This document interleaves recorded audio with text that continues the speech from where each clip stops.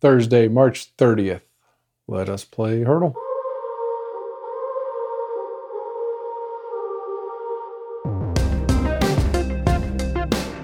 Today's song is Chandelier by Sia. Oh my goodness, there's so much to talk about with Sia. So this song is in the Billions Club. She has a couple others in the Billions Club, and her other one, Unstoppable, is like on the way. It's like at 805 million. She has 3 or 4 others in the Billions Club. She has never won a Grammy. She was nominated for 3 or 4 for this one. She's been nominated like 10 times, but never won, which is a bummer. But Australian. Sia is her real name. That's her first name. I'm trying to think how to go about this. I'm a big, big Sia fan. All right, let's start at the beginning. So she's like 5 years older than me. She's 50 or pushing 50. She's up there, which is crazy. So in the 90s, she was in a band in Australia. I don't even know what kind, but like a full band where she was the singer. They broke up and she went solo and was signed a record deal and was releasing solo albums in Australia. And they weren't doing much. Each one was getting bigger and bigger. And so she was a bigger deal in Australia. She moved to London, I know at some point, was working with bigger producers, and then her stuff still always did way better in Australia. And it kind of grew and grew and grew. And she was kind of building momentum into like her 3rd solo project. And that's when she decided she does not want to be famous. Like, as she was starting to get incrementally more famous, she was like, this sucks.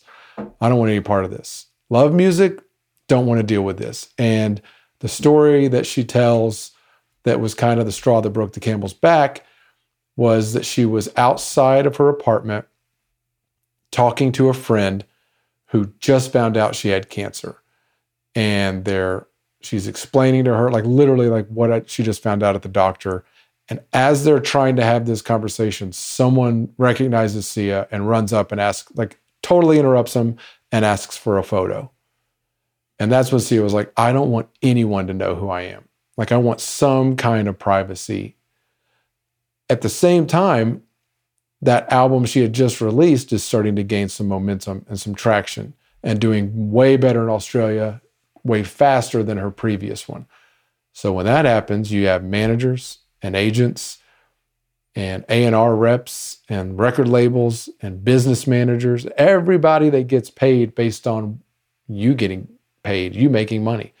So they're all going to encourage you to tour more videos, more songs, keep cranking stuff out nonstop, post on all your socials, keep posting on your socials, grow your audience. And I mean, she just hit a wall going, I don't want any of that.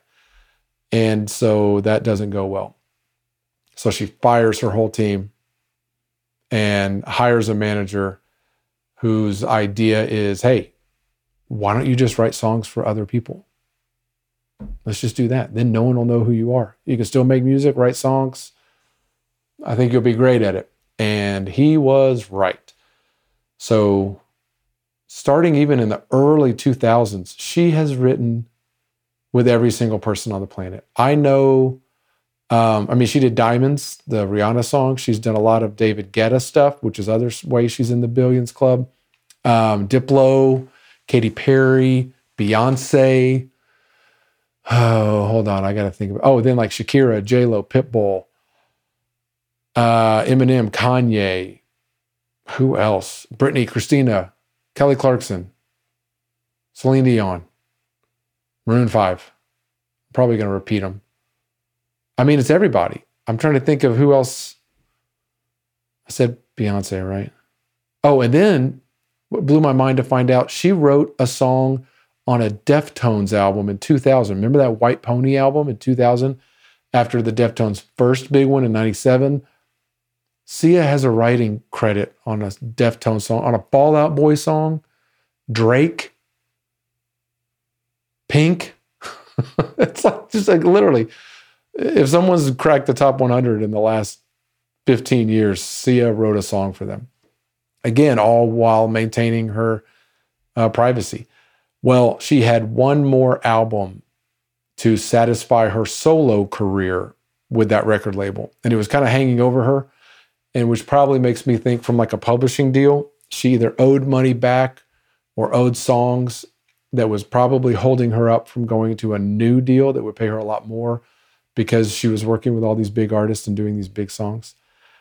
You know what I mean? So she had to fulfill the solo thing. And so she took some songs, this song being one of them, that in 2014 that she wrote for Rihanna, but she really liked it. She said she wrote it really quickly and it just kind of flowed and she loved it. She liked what it was about. And so she put this out and it exploded. So now she's back to the privacy issue and she just adopted the blonde bob wig as a way to keep her face covered. And then even when she does do a picture straight on, she like usually contorts her face or like makes fish face or something so that like you really can't ever tell what she looks like. And it's not like she's hiding. I mean, her first 2 albums have her real face on the front of it. So it's not like you can't find out what Sia looks like.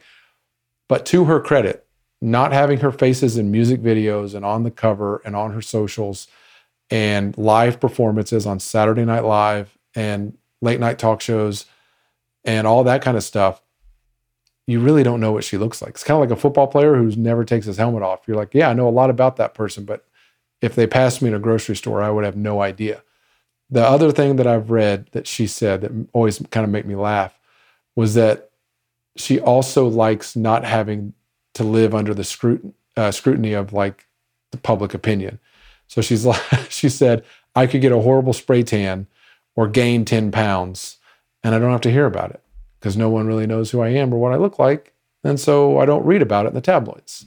Like my personal appearance is not getting picked apart every day on TMZ because I kind of hide my face. And she used that little girl dancer as like a proxy in her wig doing the first 3 or 4 videos she released.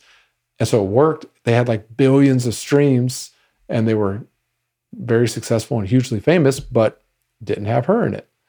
I think she's genius.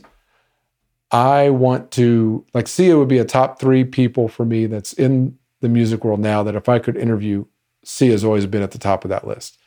I think she's interesting. She's obviously insanely talented as a songwriter. I mean, off the charts. That list I did, that's probably a third of the people that she's written music for. So she's so super talented. She's been through a lot. I don't know. I want to hang out with Sia. That's what this really is all about. I'm a big, big Sia fan and think she's awesome. Okay, that was a great one. Really good one to talk about. That's another artist that I don't think we've ever had. I know we've never had. And man, just so interesting and so talented and vast. I mean, works with every artist on the planet. So great Heardle today. I'll see y'all tomorrow. You can play Heardle every day at spotify.com/Heardle. And you can watch us playing live every day on Instagram at Let's Play Heardle.